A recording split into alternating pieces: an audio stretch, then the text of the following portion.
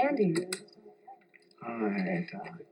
your blood work came back this morning. I'm going to come back in a few minutes and talk to you about it. All right? I'll be right here. Listen closely, because you might miss it in this scene from Philadelphia. How you feeling? Feeling pretty good. Great.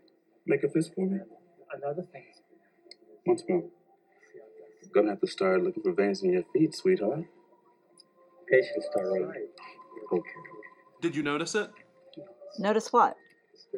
That carefully placed interaction between a clinician and a patient who is quickly running out of veins to draw blood from. Yeah, but why would that matter, Violet?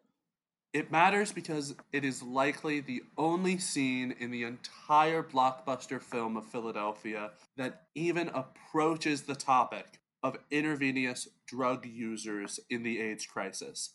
Clinicians often had to be creative when finding veins in IV drug using patients, and this scene clues us into those interactions.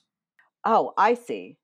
And it matters because IV drug use was, particularly in America's biggest poorest city, a big reason why Philadelphia's AIDS rates was so high.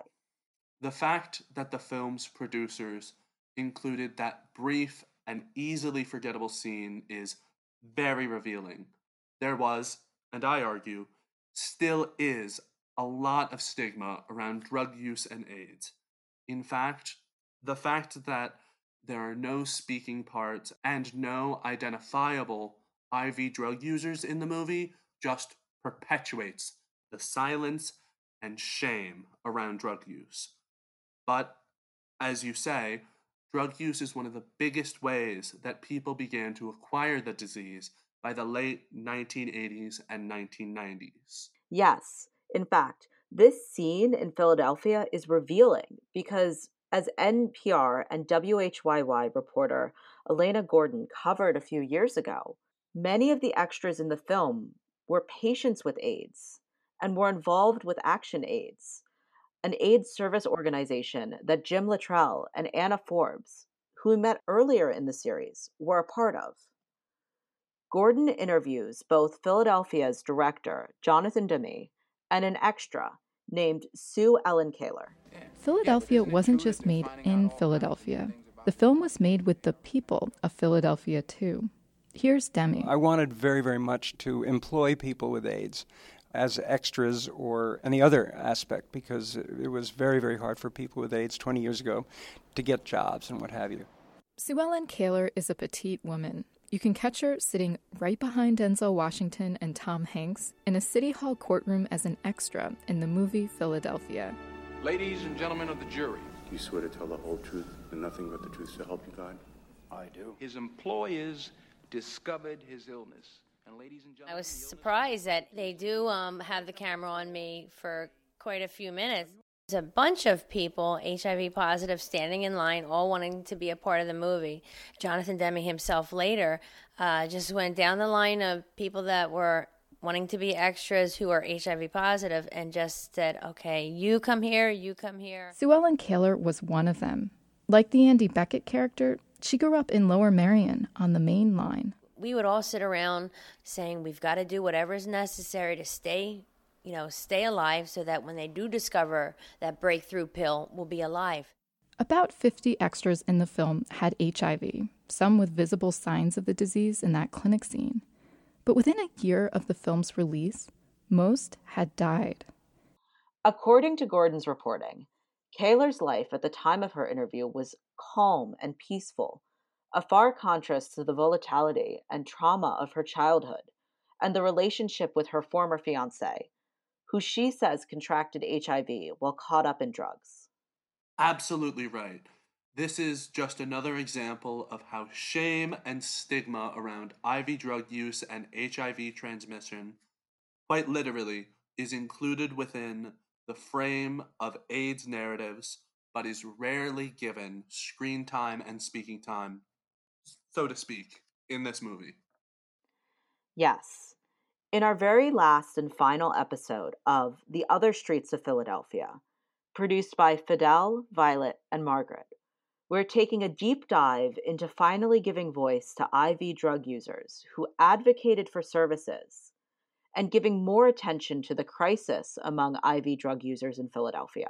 Our journey to examine the voices of IV drug users shows why some AIDS activists increasingly strengthened their voices around economic inequality and housing insecurity, things that are related to race, gender, and sexuality, but are by no means exclusive to them.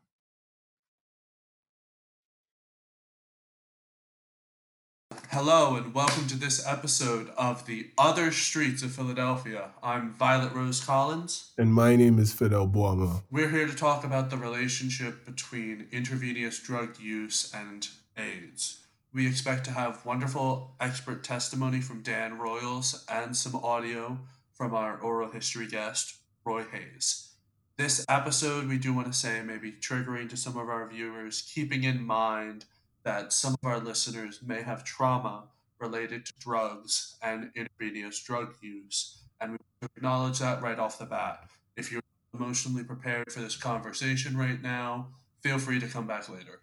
We want to break our discussion into a general discussion of policing identity and housing insecurity, and then move in talking specifically about the activist and subject of our oral history we were given for this project. During this time, we will shed light on activist groups such as We the People and ACT UP Philadelphia, where Roy Hayes assumed presidential roles. At the end of our episode, we want to mention the names of some people who have passed away of AIDS that has been mentioned throughout this podcast series. And so I suppose that leads us to dive right into our research about housing insecurity. Would you mind starting us off, Fidel? Definitely. Research suggests that individuals who are homeless, living in marginal conditions, or lacking permanent access to safe, secure, and private personal space suffer from a substantial burden of mental illness, physical disease, and disability. Studies of homeless individuals, typically from urban settings in North America, have identified elevated levels of morbidity and mortality. Although suffering from high rates of chronic and acute disease, homeless individuals have inferior contact with the healthcare system and typically experience low rates of preventative and ambulatory care while accounting for high levels of urgent care. People with AIDS are disproportionately affected by housing insecurity because of the place that many people with AIDS exist in society. AIDS being called the white man's disease in its early context blinded the black community. They were told the virus had the ability to distinguish who was attacked by complexion or sexual orientation. This narrative made it harder to discuss AIDS and educate people about its nature, how it was spread, how to combat it, and most importantly, how to live with it. The African American community had the least knowledge and resource to fight the virus, and so naturally suffered the most. The lack of allocation of resources to these people is disturbing, and the reason behind this is buried deep within the American system, which has failed to address issues of race.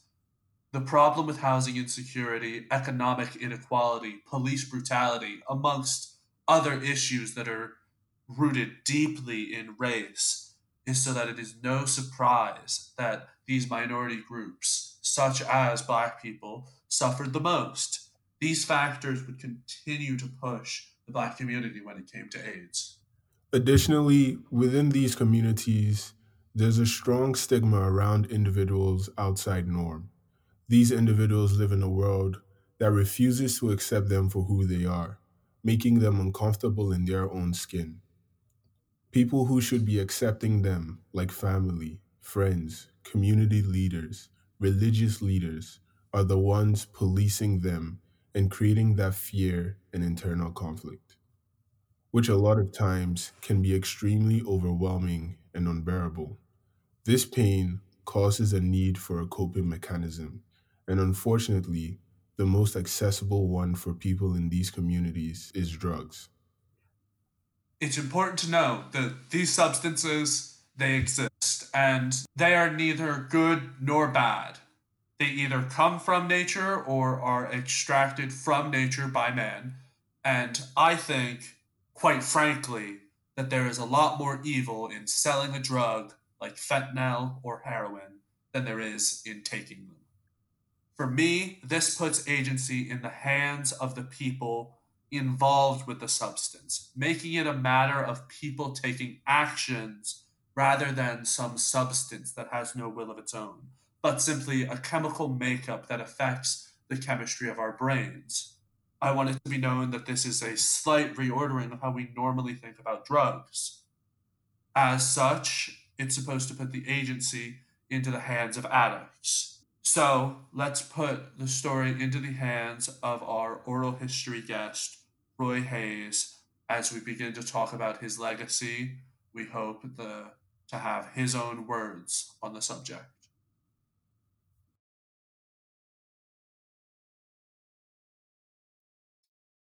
Roy Hayes is a man who would be labeled as a gay black man in his community who struggled through trauma due to some religious experiences in his life, an instance of sexual abuse in his youth, and drug abuse throughout his life.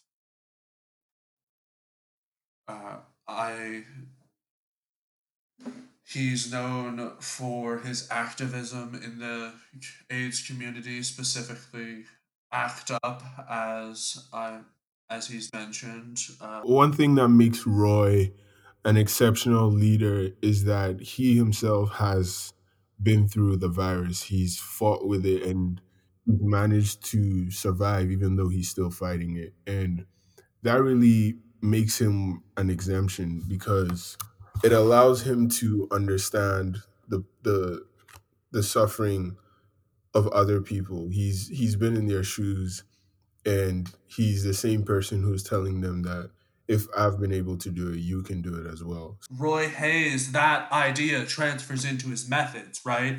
Roy Hayes once got in trouble, according to his oral history, when he was a case manager at ACT UP, by simply, when one of his clients came in and was like, I just need $20, he gave them $20 and he got in trouble for it, even though it was his own money. He was told, Roy, you really can't be giving people your own money. It doesn't look good, you know? But he was like, but his opinion on the subject was, well, they needed the money. You know, it's an act of radical care that is kind of unique to Roy in his own way. That like his specific way of doing it is unique to him, and it's something that we as people, and if we choose to label ourselves such as activists, can do to help others in whatever format that we might find ourselves going towards, you know. For 2 years, I was the president of We the People. We created a board.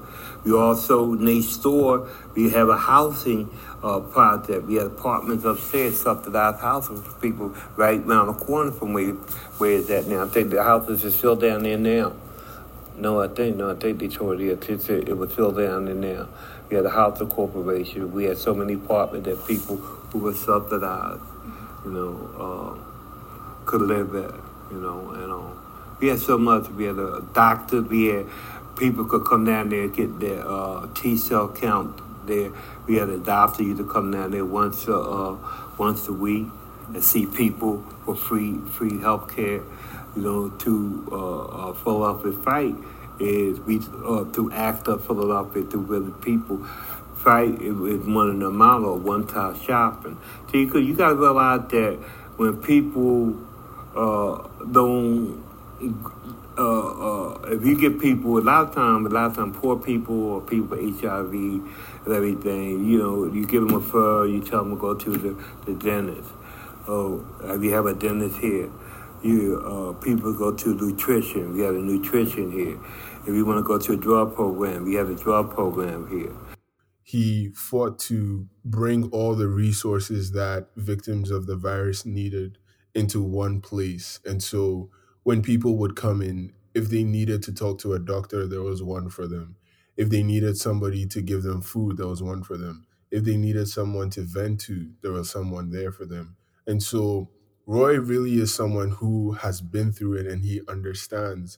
A lot of homeless people, when they have the virus, they're unable to care for themselves. They're unable to go and find the things that they need. And Roy has been through that. And so that's why this one-stop shop where people can just come in and figure out everything in this one place was really, really beneficial, and it really helped heal a lot of people that were suffering. Yeah, and also that like one-stop shop idea, right? That is getting the community the resources that they need in order to cope healthily with the issues that they're facing, right? Exactly. And I guess that's a really good point that highlights on the needle exchange programs. New York was the first of a needle change.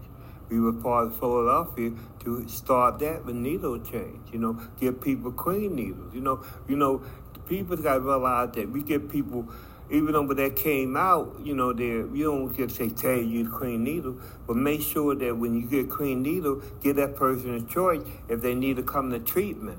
They can. But you can't make the same thing like me. I was in and out of this fellowship, so I got ready. But the day is you find out that needle change do work. Because people is going and getting the clean needle. People is picking up these clean needles and stuff like that. So it's a lot. In inception, there was a lot of pushback because people felt that, are we encouraging drug use or not? And Roy is able to explain to people that it's better for them to be given the right resources to stop the transmission through, needles, and to provide them with clean needles so that they can kind of cope because, Because this stuff is hard. Because coping with the world while dealing with all of those factors is hard. Living life is a difficult experience that everyone needs help with sometimes. Exactly. We dig into Roy's past and we see how he's been policed ever since he was a kid, and he's been he's been struggling with that identity. He's been struggling to be himself, and drugs is naturally An avenue that at one point he took, right? exactly. And I don't think he's a terrible person for that. He wound up becoming a wonderful person because of the path he took. And I think that that leads us to really need to shift the discussion from Roy Hayes to ACT UP Philadelphia, right? And talk about the organization's larger impact.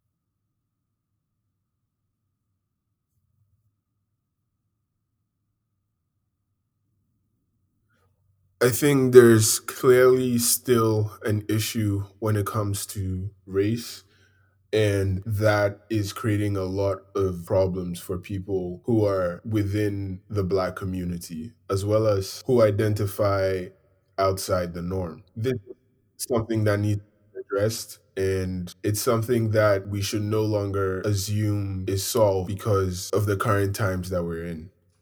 Yeah, I think that it's kind of. I don't want to use the term naive, but I can't think of another word. To think that simply with the passage of some 20 years, while the virus is still affecting so many people, to think that the discrimination on the basis of AIDS has ended Exactly. in any of the systems that we've talked about. It really is that we see these injustices still taking place today, right?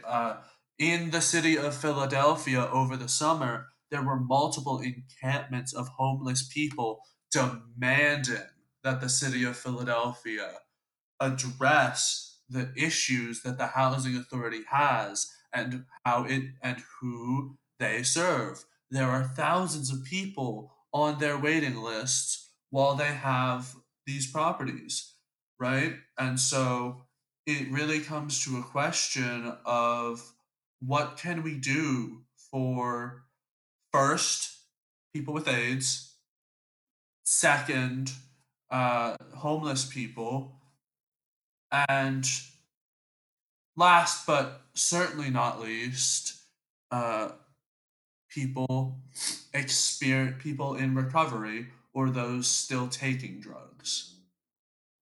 Right.